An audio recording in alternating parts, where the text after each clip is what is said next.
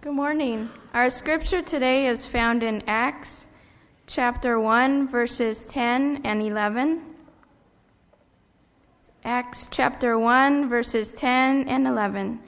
And while they looked steadfastly toward heaven as he went up, behold, 2 men stood by them in white apparel, who also said, Men of Galilee, why do you stand gazing up into heaven? This same Jesus who was taken up from you into heaven will so come in like manner as you saw him go into heaven. I don't think I have to say too much. It's all been said practically, hasn't it? Oh, but I'll bore you for a little bit.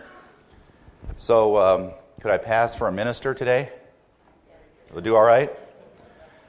I wanted to at least accomplish that. If I fail on the last part about the delivery and the message, at least... And I knew I had a pretty good chance because 2 weeks ago I was standing in the halls of Arrowhead Regional Medical Center at San Bernardino County Hospital. And within 5 minutes, and I just happened to have this shirt and tie on, within 5 minutes 2 people came and asked me, excuse me, are you the chaplain? So I thought I had a pretty good chance of passing today for a minister. All right, number 1's done. Good. The title of the sermon, Things Left Behind.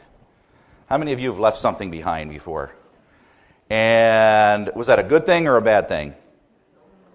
Usually when that happens, it's not, oops, forgot this, left behind. But sometimes leaving something behind can be good. Sometimes leaving something behind can cause problems, and other times can benefit others. 1967. Little Milt, big Milt today. Little Milt had to go to Sandy View Academy. And it's a pretty scary situation. Leaving home. Haven't been away from home before. Youngster. Some of you have experienced that before, so I'm not telling you anything that you haven't passed through that portal before.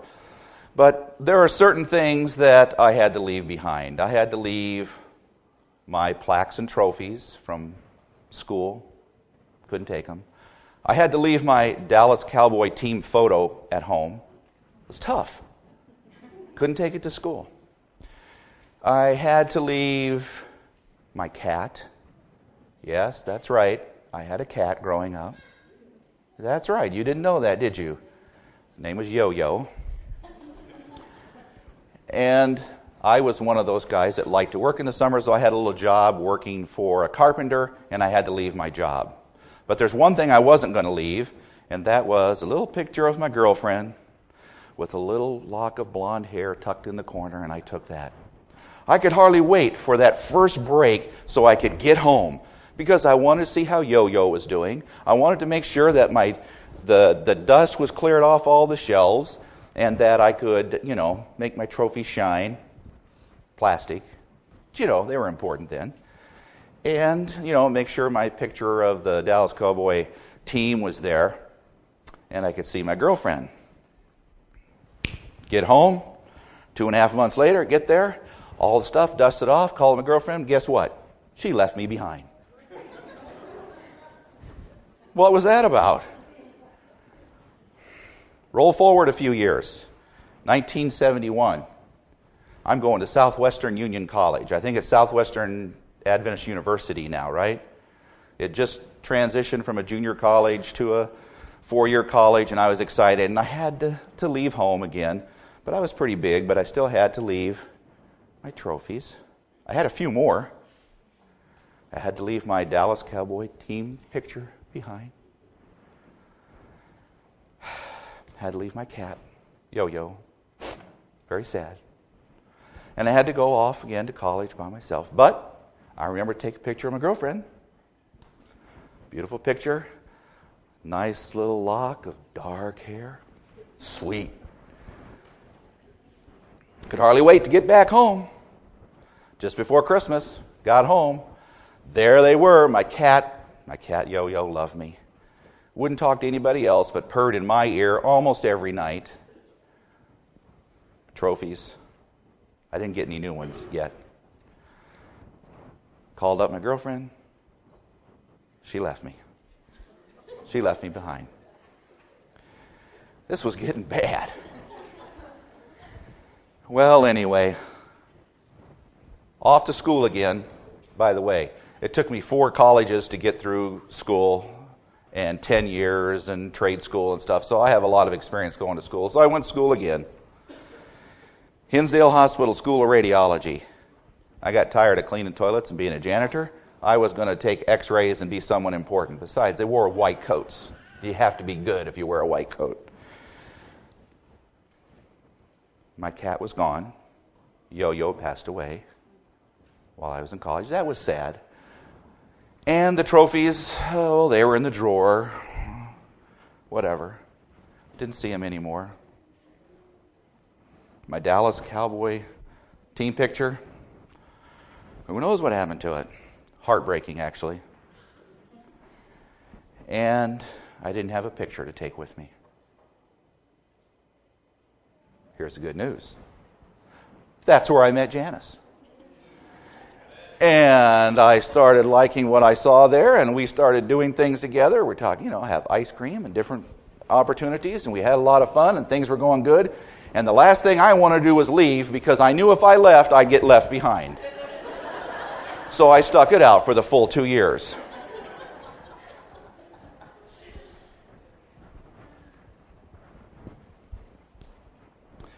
Things left behind. We'll get to that in a second. About 25 years ago, my father passed away. I was a youngster, and I miss him. But he left some things for me. And there are 2 things he left for me specifically that I cherish. And I wanted to share those with you today. Is that okay? All right. I had to hide them in this thing. You thought this was my sermon. All right.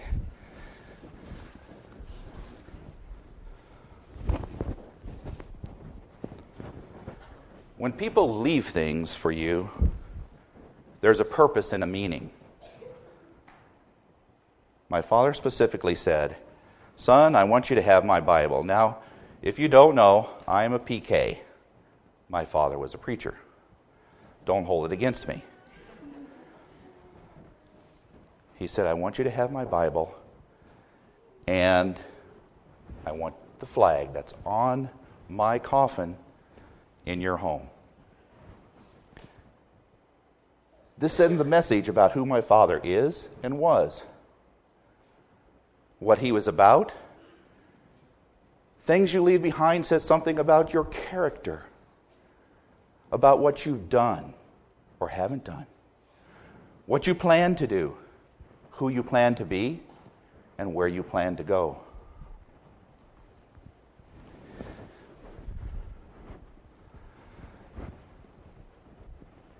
I got tired of living without my Dallas Cowboy cheerleader.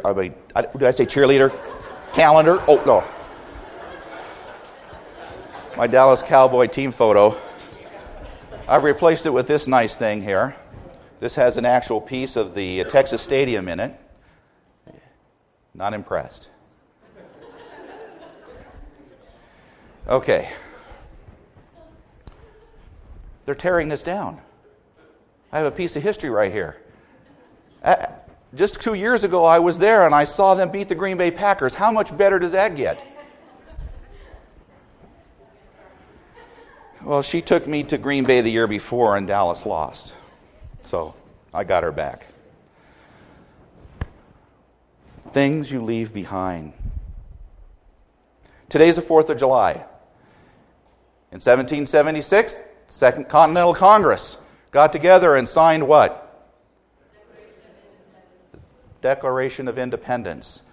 Now, for those of you who are experts, you know that some didn't sign that day, and there are a few things. But I tell you what, it's important to know. I have, you know what this is? Pete, what is it? A crisp Hyundai. Who is on the Hyundai? Okay. Can anyone tell me, the first person who can tell me all 56 names on the Declaration of Independence, I'll give them this $100. Come on, there's only 56 names.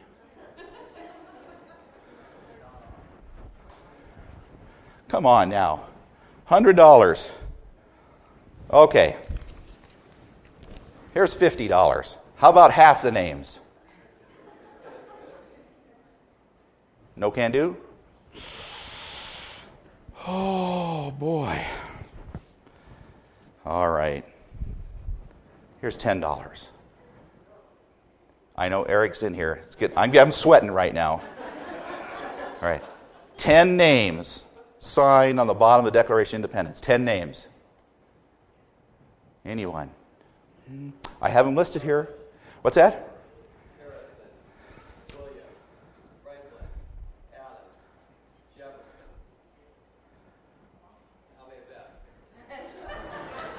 That's 7. Well,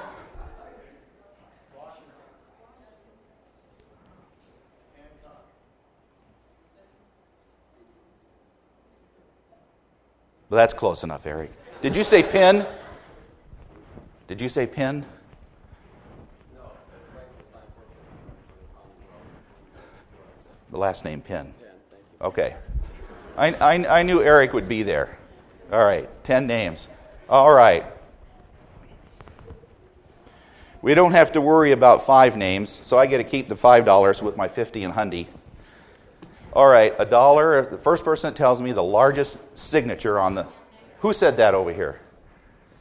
Somebody, did you say that? Oh.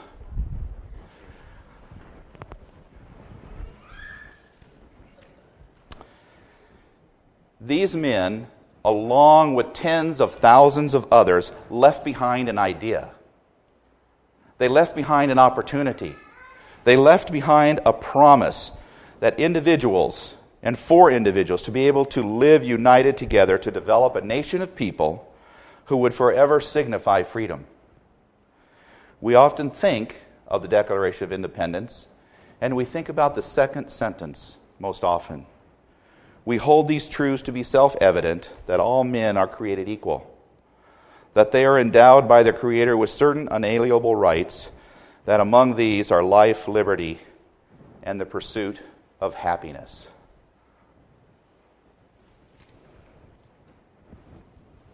Things left behind. You get the idea. Now the meat. Acts was written by Luke, a Gentile physician. He wrote the Gospel of Luke also. Both books were written to the same person. They're letters. Theophilus. What does Theophilus mean? Okay. One who loves God. He wrote letters to Theophilus. Acts starts where the Gospel of Luke ends. In essence, the book of Acts is the connecting link between the life of Jesus and the life of the church Jesus planned. When you read the book of Acts, it's important to think about what you are reading in the context of the first letter, the letter called the Gospel of Luke. These tie together. They can be thought of as part 1 and part 2.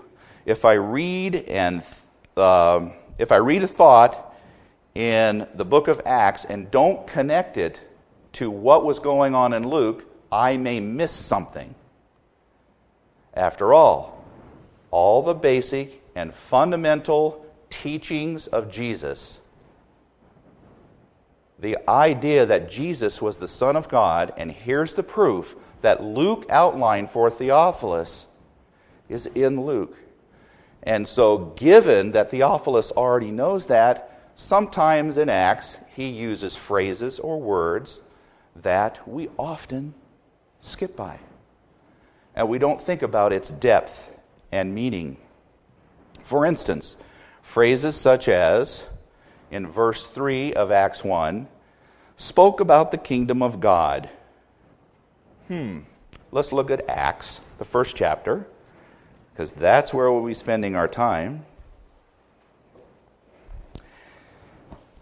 Acts, the first chapter. In my former book, Theophilus, I wrote about all that Jesus began to do and to teach until the day he was taken up to heaven, after giving instructions through the Holy Spirit to the apostles he had chosen. After his suffering, he showed himself to these men and gave many convincing proofs that he was alive. He appeared to them over a period of 40 days and spoke about the kingdom of God.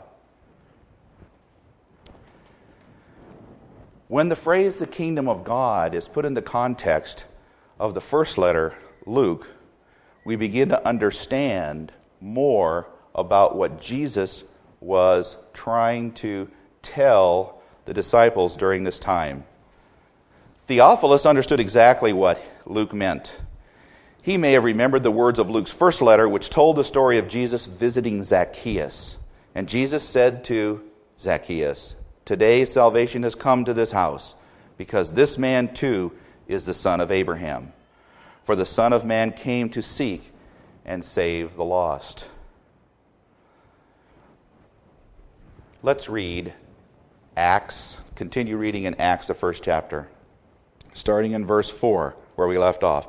On one occasion, while he was eating with them, he gave them a command: "Do not leave Jerusalem, but wait for the gift my Father promised, which you have heard me speak about. For John baptized with water, but in a few days you will be baptized with the Holy Spirit." So when they meet together, they asked him, "Lord, are you at this time going?" He said to them, "It is not for you to know the times or dates the Father has set by his own authority. But you will receive power when the Holy Spirit comes on you, and you will be my witness in Jerusalem and all Judea and Samaria and to the ends of the earth."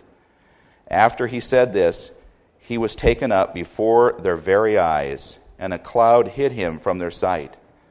They were looking intently up in the sky as he was going, when suddenly 2 men dressed in white stood beside them. "Men of Galilee." Oh, isn't that an interesting thing? Men of Galilee. Who was standing there watching that? Do you remember?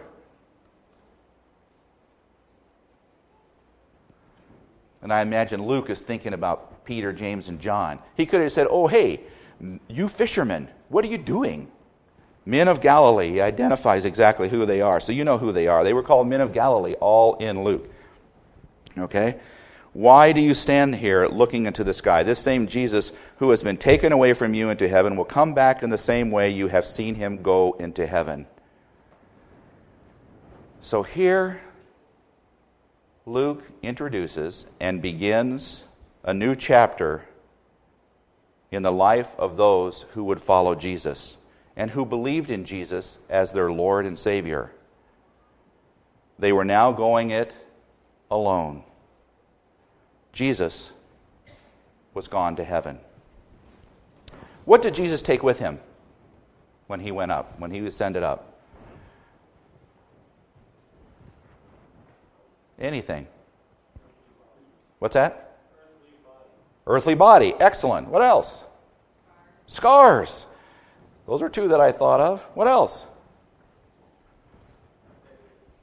Victory. Excellent. Memories. Yes. What else? And relationships. Yes. And did he take a responsibility with him? What's his responsibility? What did he take with him? Later on, Paul, who tells us, what's that? To be our high priest. Thank you, Eric. All right. And there are the disciples. But I got to thinking, after reading, what things did Jesus leave behind?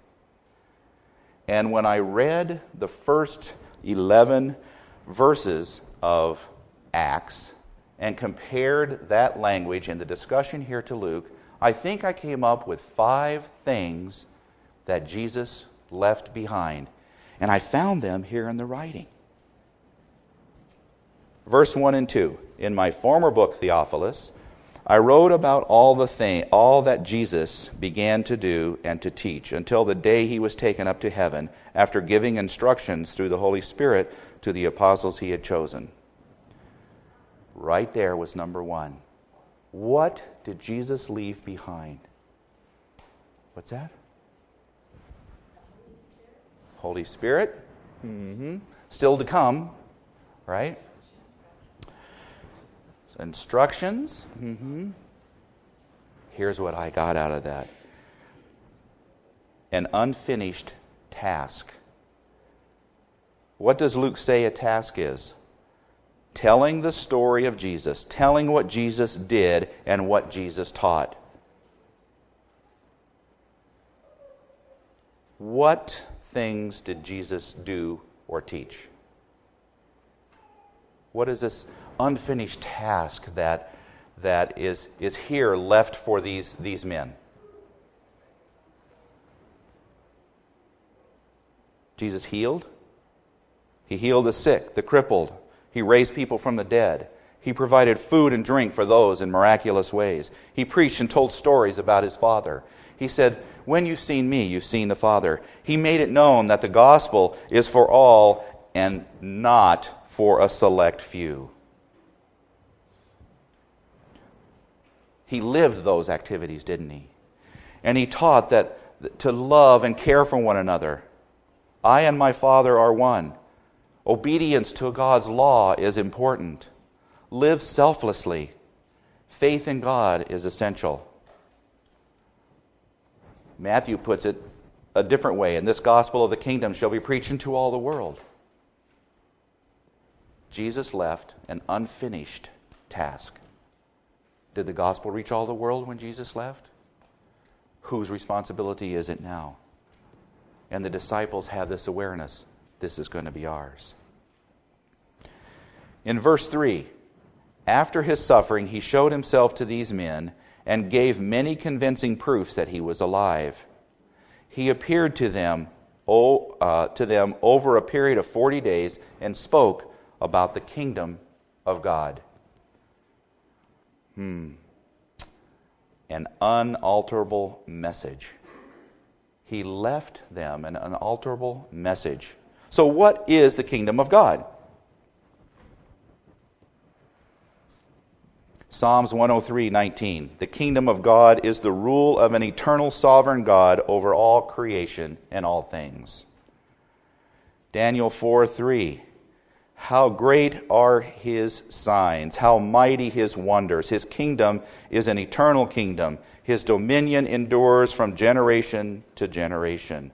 The kingdom of God is also a designation of a sphere of salvation entered into by a new birth. John 3:5-7. Jesus answered, I tell you the truth, no one can enter the kingdom of God unless he is born of the water and of the Spirit. Flesh gives birth to flesh, but the Spirit gives birth to spirit. You should not be surprised at my saying, you must be born again. The kingdom of God embraces all created intelligence, both in heaven and in earth. All who are willing subjects to the Lord and who desire fellowship with him. The kingdom of God is therefore universal. It includes everyone, every created being, angels and men. It is eternal, as God is eternal. And it is spiritual, found within all born-again believers. We enter the kingdom of God when we are born again. And we are part of that kingdom for eternity. The kingdom of God is a relationship. Being born of the Spirit is the beginning of a relationship with God. And we have a confident assurance that it is so because the Spirit bears witness with our spirits.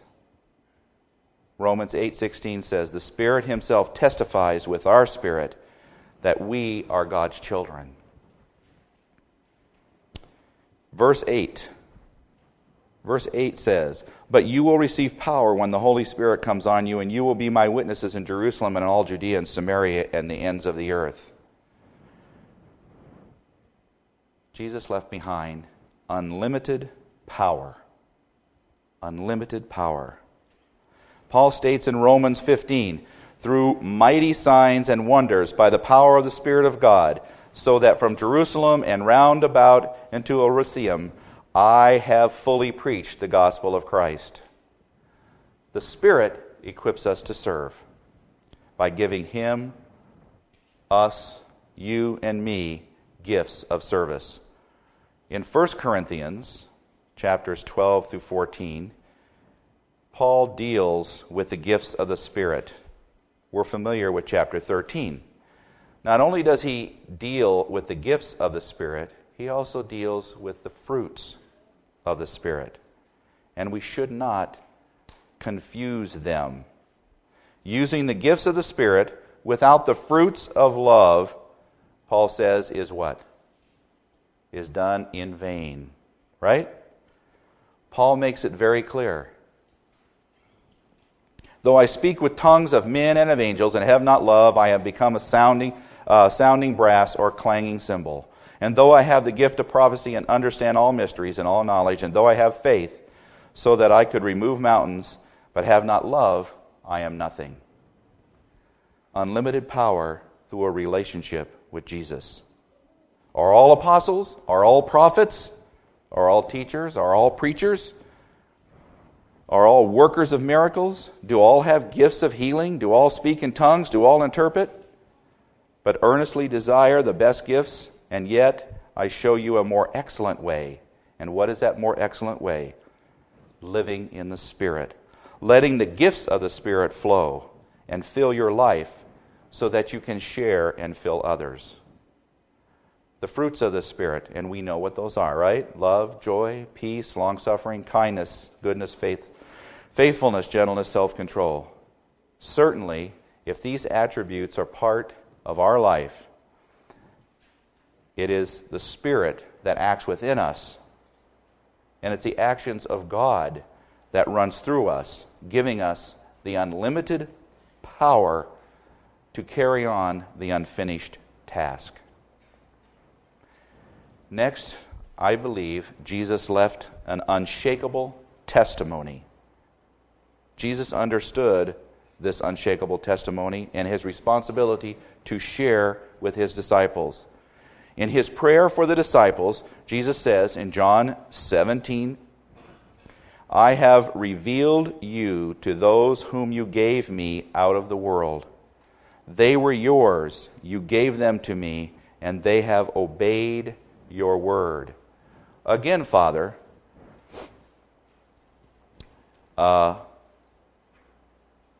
later on in Jesus' prayer, he says, I have given them thy word, and the world hath hated them, because they are not of the world, even as I am not of the world.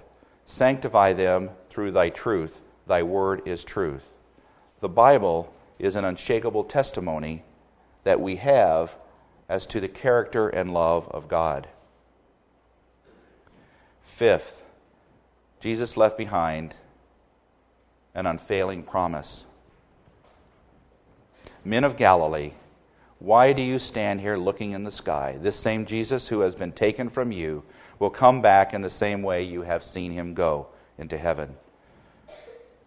Do you believe this unfailing promise? If you do,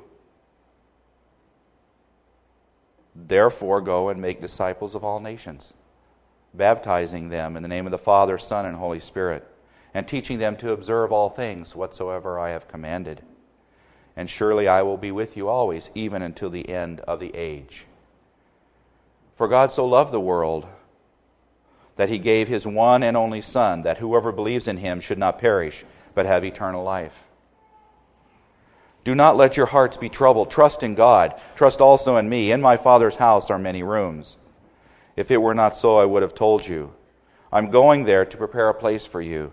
And if I go to prepare a place for you, I will come back and take you to be with me, that you may also be where I am.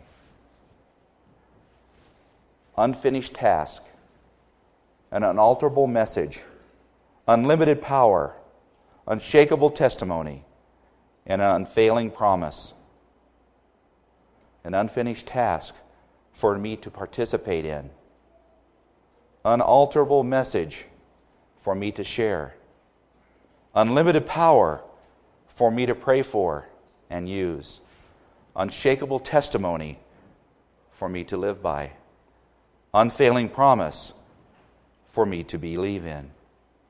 I'm glad Jesus left these things behind. What are you doing with the things that Jesus left behind? What things are you leaving behind? And so, mighty God, we give our lives to you. We know that you have left us so much.